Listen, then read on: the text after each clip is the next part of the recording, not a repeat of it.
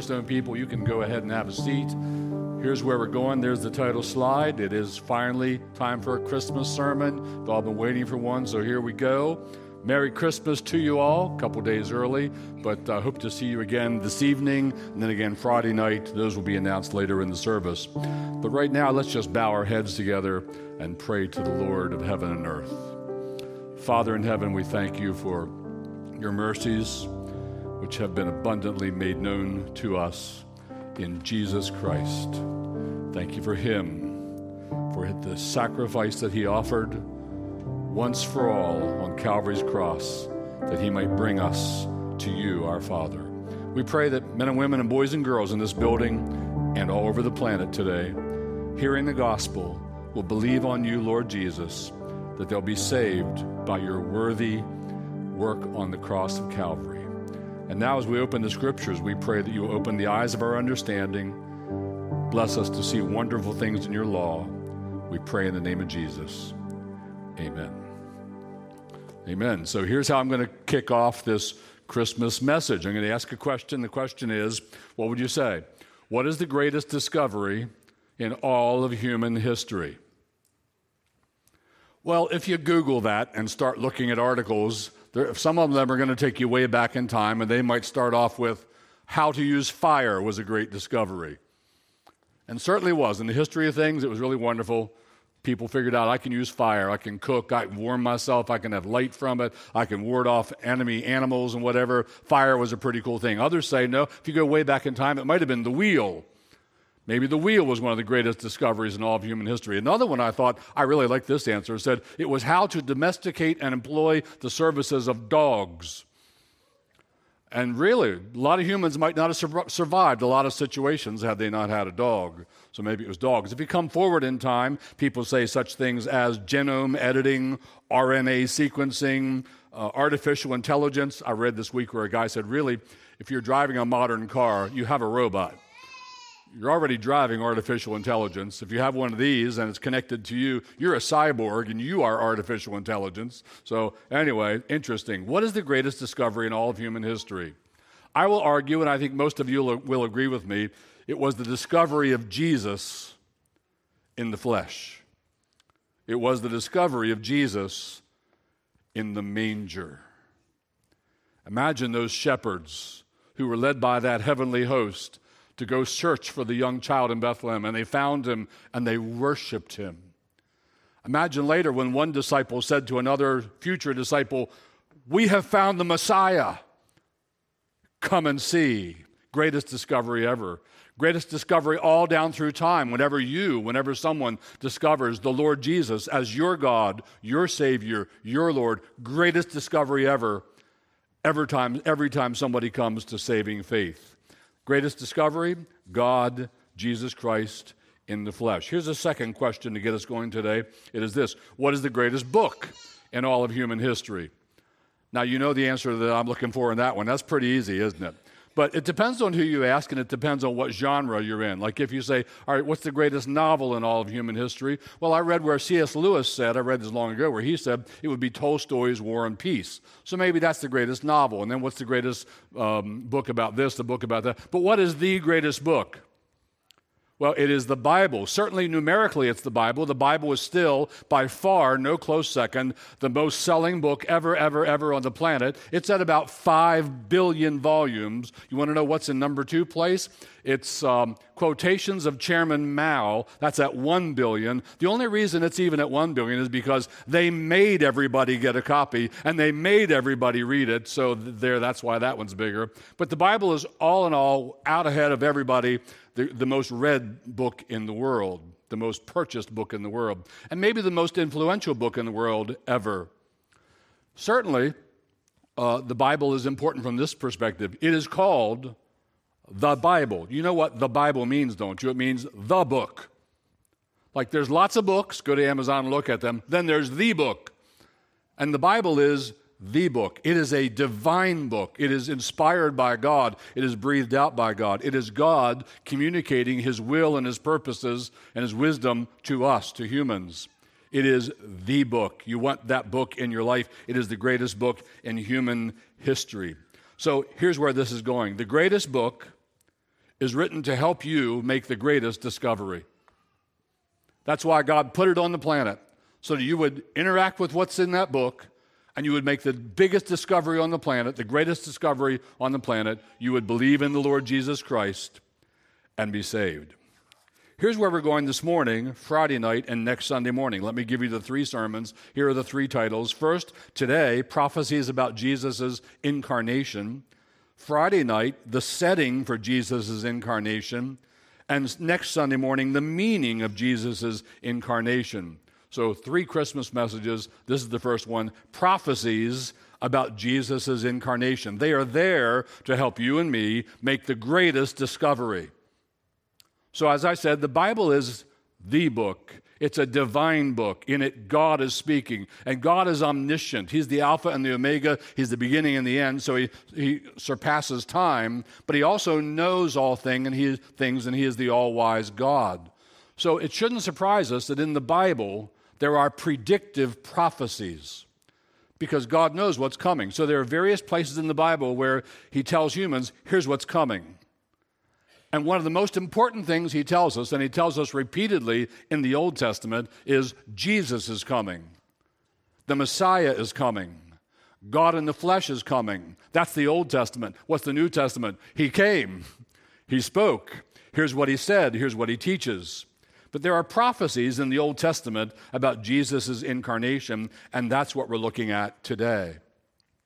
You might remember, if you've read the New Testament a little bit, that after Jesus rose from the dead, when he's appearing to people, he appeared to 2, but they didn't know who he was right away. He concealed his identity. He appeared to 2 who were walking on the road to Emmaus. Remember that?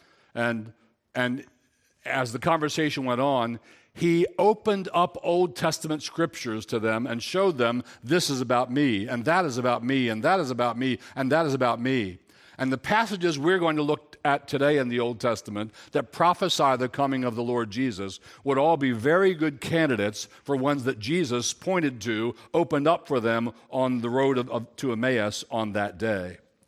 So where should we start? It's interesting, someone from our church who's very ill right now, in fact, but we keep texting, and he texted me yesterday and said, where's the first prophecy of the Lord Jesus in the Bible? And I said, funny you should ask. I'm preaching on that tomorrow. So we're starting there. Where is it? Which book and which chapter first foretells the coming of the Lord Jesus? What would you say, Cornerstone people?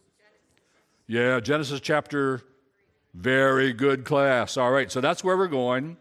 You remember in Genesis chapters 1 and 2, God created the heavens and the earth and all things. He made humans and he put us on the earth. And everything on the earth was a yes. Yes, you may. Yes, you may. Yes, you may. There was one no. The only no was that one tree, no. Well, like a wet paint don't touch sign, we were drawn to the no. We went to the no. We touched the no. We sinned against God. We rebelled against him. Because of that, we fell. When they fell, the whole race fell. We're all born fallen and dead in our trespasses and sins because we fell with our first father, Adam. But on that occasion, when we get to Genesis chapter 3, and God is saying, here are the results of what you've now done, he gives us this great verse. It's Genesis 3:16. And I'll read it for you, and you follow, please. He says to the serpent,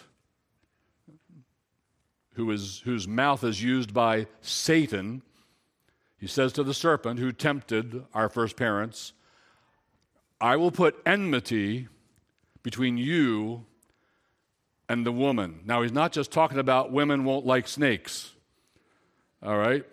He's talking to Satan, and he's talking about a particular woman. I will put enmity between you and the woman, and between your offspring, that's not little snakes, that's all who rebel against God with Satan. Those are his offspring. All who follow him in his rejection of the God of the universe as their God. Between your offspring, those who reject Christ, and the woman's offspring. We'll see who those are in a minute. Now notice, we're talking about offspring, offspring, offspring. Now it becomes specific and singular. He, so now we find out we're talking about one offspring. Not everybody who's ever come from Eve and all of her progeny, but rather there's one in mind here. He shall bruise your head, devil, and you shall bruise his heel. So the heel bruising was when Jesus Christ died on the cross, and the head bruising was when Jesus Christ died on the cross. And this is the first prophecy in the Bible of the coming of the Lord Jesus. He is the seed of the woman. He is the offspring of the woman. Right after history's absolutely worst event, after our fall, comes the Bible's first predictive prophecy of Jesus Christ. It's in the greatest book at the very start, so that we might make the greatest discovery and believe on the Lord Jesus and follow him. So what do we learn about him in the Genesis passage? Well, there are two things I'll point out to us. One, he will be born of a woman. Isn't that interesting? The one who's going to deal with the devil, the one who's going to deal a blow, a serious blow, a head wound to the devil, he'll come as a human. He'll be born of a woman. And 2,000 years ago, Jesus Christ was born of a woman. He was born of the Virgin Mary and born to do something. What was he born to do? Well, that's the second thing we'll notice from this passage. And he would deliver a fatal blow, a head wound to the devil. And he did. On Calvary's cross, he defeated Satan. He defeated death. He defeated the devil. So in the greatest book, the greatest revelation given, Jesus Christ, we are told, will be born of a woman, and he will be born to defeat the devil. Here's my plea to you. Let Jesus Christ defeat the devil in your life. There is a devil. He hates God and he hates you. The Bible tells us he roams about like a roaring lion, seeking whom he may devour. Not a purring kitty sitting on your lap, a roaring lion, teeth and claws, wants to devour. In the Bible, Jesus told Peter, Satan has asked for you. He desired to sift you like wheat where you separate things. He wants to separate you from your faith. But I have prayed for you that your faith would fail not. And when you have returned to me, tell your brethren. So there's a busy devil. He wants to destroy you. He wants to sift you like wheat, to keep you away from God, to keep you away from faith, to keep you away from Jesus Christ. But Jesus Christ came to deliver a fatal blow to that devil. Let him defeat the devil in your life. Let him be your God and your Savior. So that's the Bible's first clear prophecy that points to Jesus Christ. Now we're going to skip over a bunch of them, but we're going to land in Genesis chapter 22. And now it's 2000 BC. Notice I didn't say what year it was when we were in Genesis 3. That's a hotly debated issue. How old is the earth? And I'm a young earth guy, by the way, but I still didn't say a number. But now we're in 2000 BC, and we're with Abraham. And here's what God says to Abraham, and this is about the Lord Jesus. He says, I will surely bless you, and I will surely multiply your offspring as the stars of heaven and as the sand that is on the seashore. And your offspring shall possess the gate of his enemies, and in your offspring shall all the nations of the earth be blessed. Who is that offspring? Well, the New Testament doesn't leave us guessing. The Apostle Paul writes in Galatians 3:16, now the promises were made to Abraham and to his offspring. It does not say, and to offsprings, referring to many, but referring to one, and to your offspring, who is Jesus Christ. So when God said to Abraham, I'm going to make your offspring like the stars of the heaven, I'm going to make your offspring like the sand on the seashore, he meant all those who will be in Jesus Christ.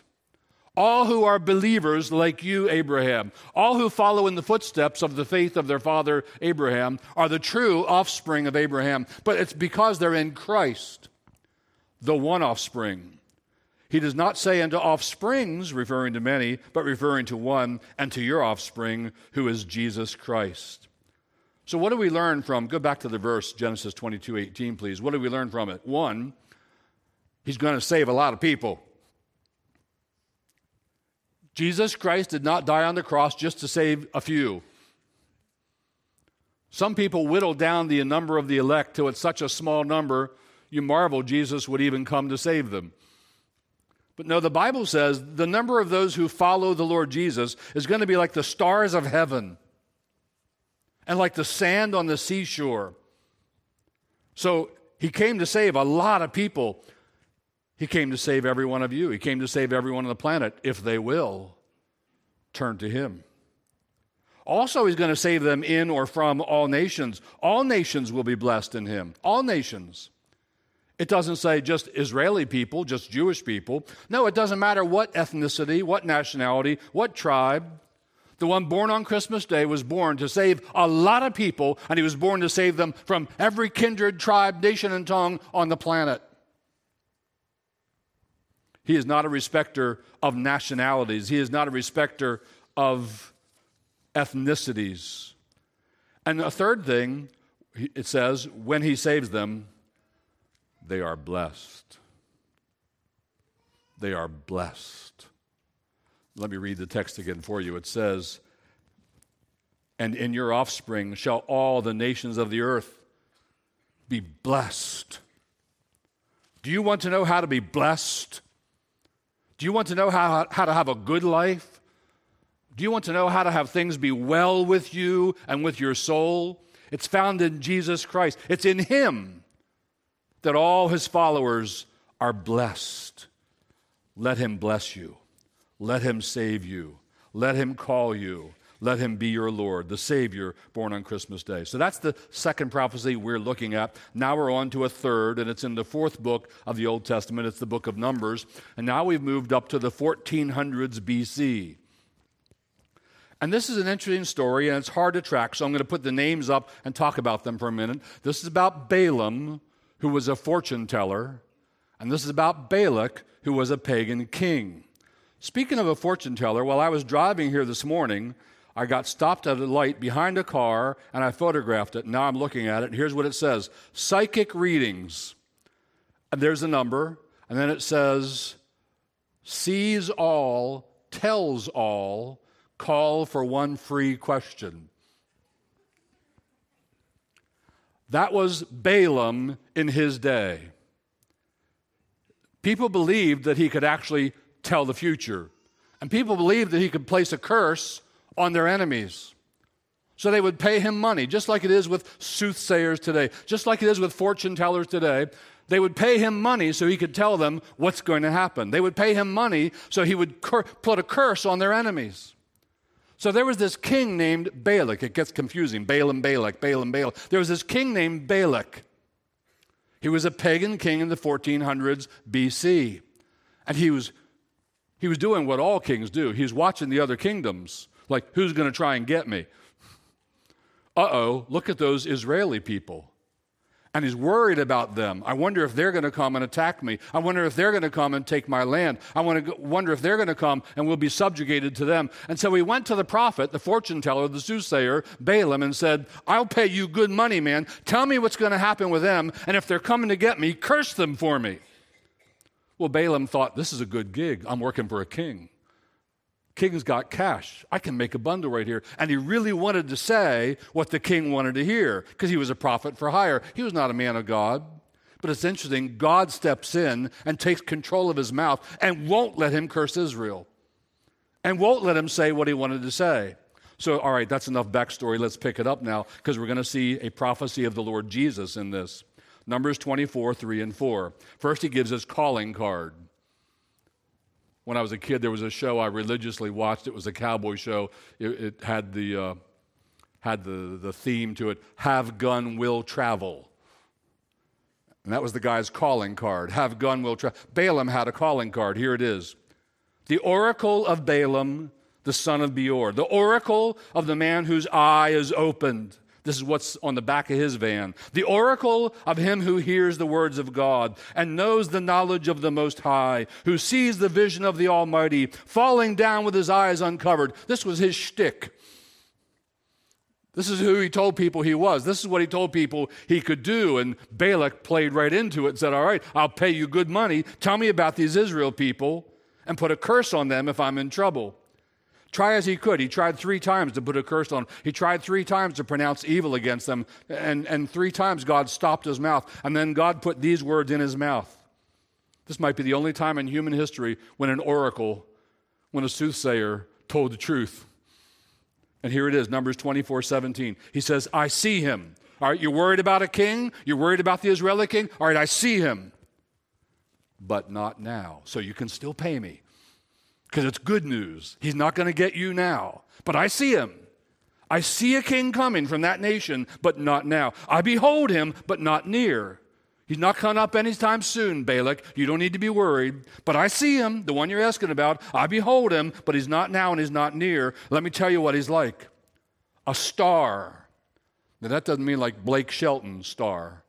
That doesn't mean like Brad Pitt star, all right? That's not a movie star. It's not a country western star. A star is a sign of royalty in that era. He's saying, I see a king. I see a star, like the Star of David. I see a star. A star shall come out of Jacob, out of those Israeli people, out of one of their tribes. And a scepter, you know what a scepter is. It's like a fancy baton that a king holds to make him look superhuman in front of all the little peons. So I see a king, a star, and I see one holding a scepter, and he will rise out of Israel. Now, Bible scholars are agreed, and I'm not going to take the time to go into it because I want to get to other passages, but Bible scholars are agreed that star, that scepter, that king is the Lord Jesus. What Balak heard was, oh, there's a king coming, and he's going to get your people. He's not now. He's a little farther off, but he's coming. And that king was the Lord Jesus Christ. Notice two things from this whole interaction. Number one, Jesus Christ was born to be king. He's a star. He's a scepter. He's a king. He has three offices. Traditionally, we say he's prophet, priest, and king. As prophet, he declares to us the truth of God and the will of God. As priest, he offers himself and he intercedes for us. He offers himself as a sacrifice in our behalf. And as king, he subdues our wills. He rules over us for our good. He's a good king and a righteous king. And he stops our adversary from having victory, ultimate victory over us. This is Jesus Christ as king. He was born to be king. When you turn to Jesus Christ, when you receive Jesus Christ, you receive a king. You receive him to be your sovereign, your Lord, your master, the one who is over you in your life. You bow the knee and confess Jesus is Lord to the glory of God the Father. He comes to be king, and he doesn't come into your life unless you bow. And he doesn't become your Savior unless you allow him to become your king. He was born to be king, your king. And we also see from this prophecy of Balaam, the fortune teller, he will bring an end to all other kingdoms. He's a star out of Jacob. He's a scepter that shall rise out of Israel. He will be the King of kings and the Lord of lords. There will come a day when there won't be any more China and there won't be any more Russia. And do you mind me saying, there won't be any more United States. There will only be the kingdom of God. And the people who follow the Lord Jesus will be in the kingdom, and the people who reject him will not be in the kingdom. There's coming a day when there will be one united kingdom. It's all united together under one head, the Lord Jesus Christ. And so he'll bring an end to all other kingdoms. Better be in his kingdom. Better believe on the Lord Jesus Christ to be saved. Better bow the knee and allow him to move in with his scepter and his star and be your sovereign, your Savior, your Lord. Better say to him, "Speak, Lord, for your servant hears." Better say to him, "Lord, give me grace to obey your word. I fail, I'm weak. You forgive, thank you, but give me grace that I may obey, because you're my master, you are my Lord."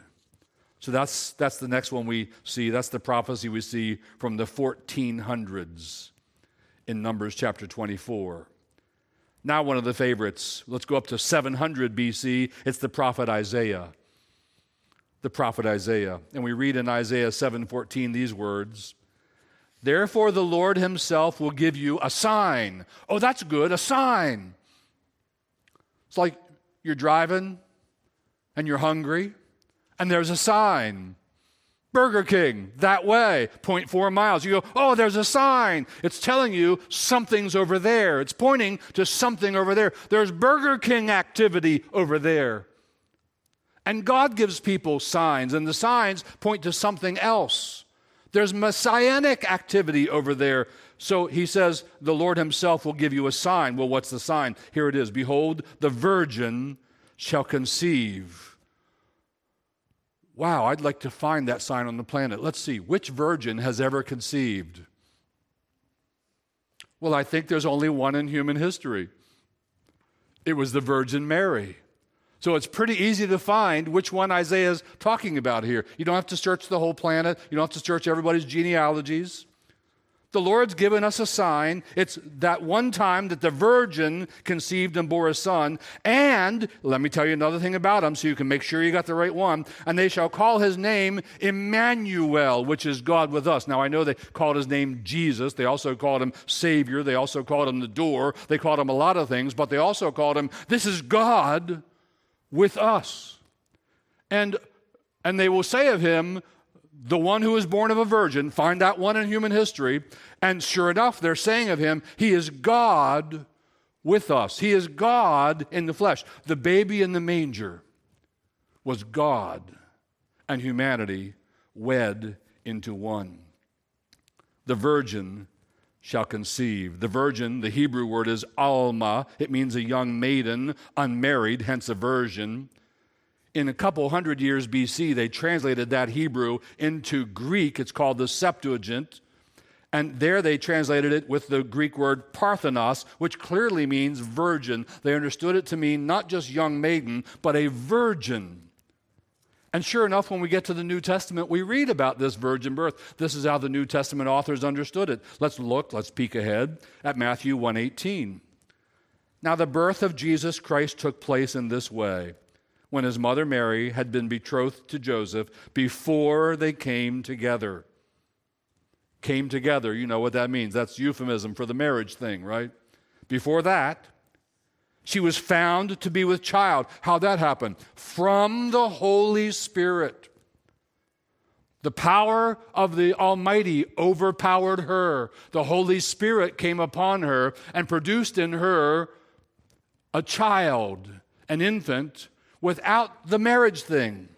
She was found to be with child from the Holy Spirit. To Joseph, it is said, Matthew 1:21 and 22, she will bear a son, and you shall call his name Jesus, for he will save his people from their sins. I never received any word from God when any of our sons were born. We had 4 sons, no daughters. He never told me anything. This one will do that, or the other one will do the other. But what if he had said to you or me when your son was born, and he's going to save your people from their sins? You would have been like, oh. You'd ponder the meaning of that. He will save his people from their sins. Verse 22, all this took place to fulfill what the Lord had spoken by the prophet. Verse 23, behold, the virgin shall conceive and bear a son, and they shall call his name Emmanuel. And now Matthew adds parenthetically, which means God with us. So in Isaiah's day, they were told, 700 BC, they were told, yep, there's one coming. Here's how you can find him. He'll be the only virgin birth in all of human history, and the one he gives birth to will be the Messiah. He will be God in human flesh, and the New Testament authors understood that to mean the Lord Jesus was just that. So let me give you 3 things we get from this passage about Jesus. 1, he'll be born of a virgin. Again, I just want to say, does that help you to identify of whom the author speaks? He'll be born of a virgin. 2, he'll save his people from their sins. Does that help you identify who on the planet, who is talked about on the planet, who's in a book on the planet who claims, I can save my people from their sins? I'm not aware of anybody else except maybe somebody who isn't mentally sound. If you turn to him, he will save you from your sins. Your sins are getting you in trouble. You need saving. Your sins are getting you in trouble with a holy God. You need a Savior.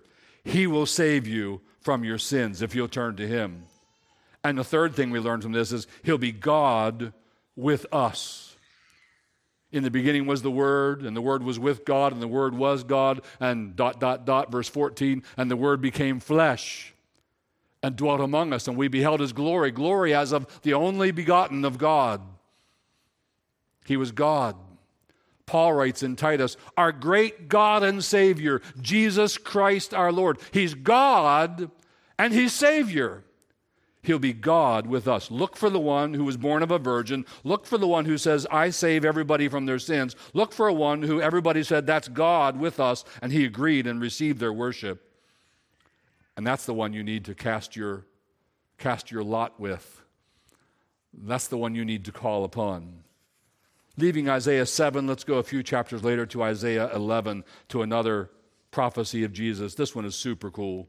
They're all amazing. This one's super amazing. Isaiah 11, verses 1 and 2. There shall come forth a shoot from the stump of Jesse. All right, let's explain that a little bit. Who was Jesse? Jesse was King David's father. That was back in the 1000s, but we're now down in the 700s. So that was 3,000 years ago, Jesse. And Jesse was David's father. Well, David was a king, but his kingdom has been knocked down and chopped down. It's barely a stump in Isaiah's time. The power of the Davidic kingdom has been ground down by oppressors down to a stump. It's barely alive. That's what Isaiah is talking about. But he says, there will come forth a shoot. You know that almost dead-looking stump? A little shoot's going to come up out of it. That's your Savior. That's the Lord Jesus. A little shoot coming up from the stump of Jesse, the father of David. And, to put it in slightly different terms, and a branch from his roots shall bear fruit. So that's going to grow enough to really bear fruit. And, here's more we know about him, and the Spirit of the Lord shall rest upon him, the Spirit of wisdom and understanding, the Spirit of counsel and might, the Spirit of knowledge and the fear of the Lord. So there's this shoot from the stump. There's this branch that will bear fruit. He's going to have wisdom and understanding and counsel and might and knowledge and the fear of the Lord. And that is the Lord Jesus. And we read more, Isaiah 11, verses 3 and 4, the next couple of verses. And his delight shall be in the fear of the Lord. What does that mean? It's very important that you understand that. What does Jesus Christ delight in? When he looks at you and sees you fear the Lord. He delights in that. When he looks at you and you're a person who takes God seriously. You're not messing with God. You're not stiff-arming God, but you fear the Lord. You have a reverence and an awe for God as God. He'll delight in that. He'll love it when he sees that. His delight shall be in the fear of the Lord. And then it turns dark and cloudy, and there's thunder and there's lightning. And he shall strike the earth with the rod of his mouth. Anybody think he handles Messiah? About a week and a half ago, Debbie watched, 2.5 hours, dear? Presentation of Handel's Messiah from a group in Australia. It was amazing. We just couldn't turn it off. Watch the whole thing. Amazing. He shall strike the earth with the rod of his mouth, and with the breath of his lips, he shall kill the wicked. He's not only the loving Savior, he's also a faithful judge. With the breath of his lips, he shall kill the wicked. Righteousness shall be the belt of his waist, and faithfulness the belt of his loins. Isaiah 11, 3 and 4. Let's jump down to Isaiah 11, 6. The wolf shall dwell with the lamb, and the leopard shall lie down with the young goat. Is God only concerned about animals? No, he is, but he's concerned about people. You have people in your life who are wolf-like. They're going to stop it because you're all going to be in the kingdom, and you're all going to be in heaven, and everybody will treat everybody right, and everybody will get along together, and nobody will abuse or oppress anybody else. He's given us a little foretaste of heaven. It'll be the wolf dwelling with the lamb. It'll be the leopard lying down with the young goat. So what do we learn from the Isaiah passage? A number of things. Here's 5 of them. 1, he will have the Holy Spirit, the spirit of wisdom and understanding. He'll be exceedingly wise. He'll rule in righteousness and faithfulness. He'll bring judgment. And he'll bring peace, the wolf and the lamb, the leopard and the goat. All right, you're hanging in there. I have just a couple more passages. A few more. All right. The book gives us these so that we might read from the greatest book and make the greatest discovery. And here Jeremiah chimes in, Jeremiah 23, 5 and 6. And he says, "Behold, the days are coming, declares the Lord, when I will raise up for David a righteous branch." There's that kind of terminology again, same as Isaiah used. He'll be a branch, but a righteous branch. What will he do? "And he shall reign as king and deal wisely, and he shall execute justice and righteousness in the land." Finally, there's a day coming when the planet will be all justice and all righteousness. No iniquity. And this is the name by which he will be called. The Lord is our righteousness. Now notice, it's not the name by which he will be called as the righteous Lord. No, the name he will be called as the Lord is our righteousness. Oh, this is something we haven't seen in the prior prophecies. When he comes, he will come and do a thing that will enable people to find the righteousness of the Lord as their own righteousness.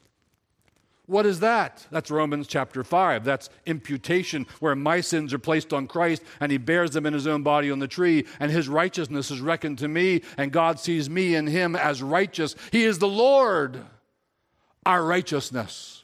And when you believe on the Lord Jesus, the Father looks at you and says, "Holy, righteous, unblameable, unreprovable in my sight." And we say, "Oh, it's the Lord. He's my righteousness. It's not me, it's him."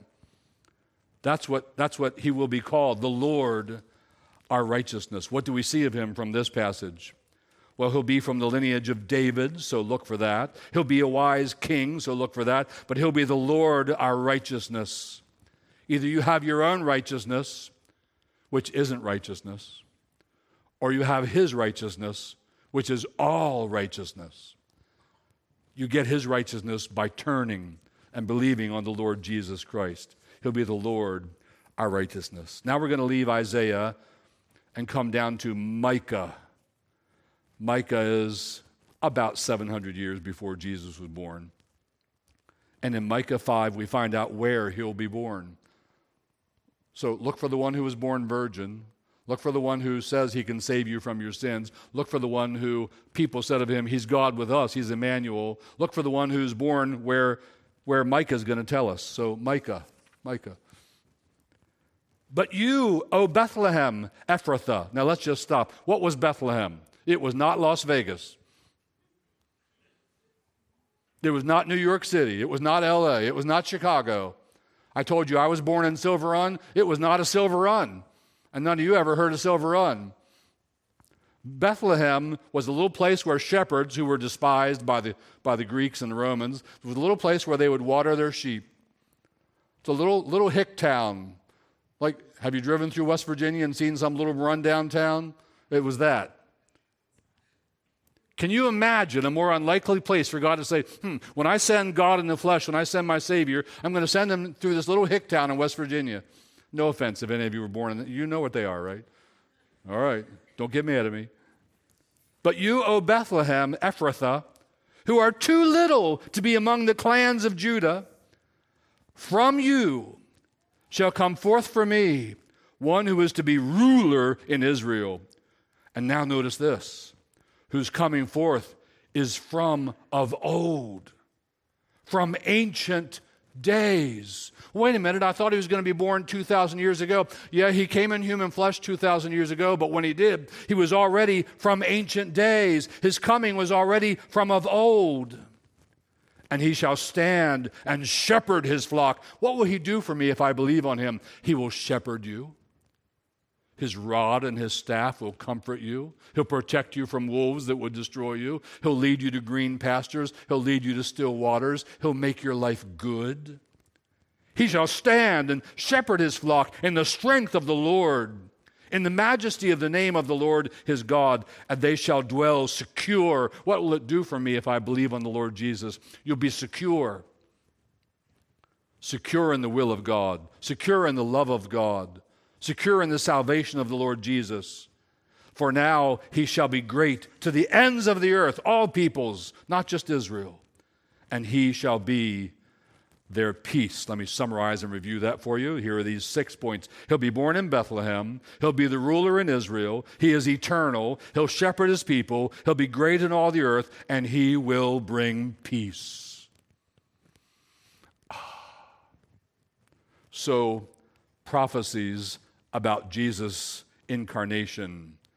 And then on Friday night, I remind you, we're looking at the setting for Jesus' incarnation. And next Sunday, the meaning of Jesus' incarnation. Take me back to the title slide, please, slide person. So, what are we looking at?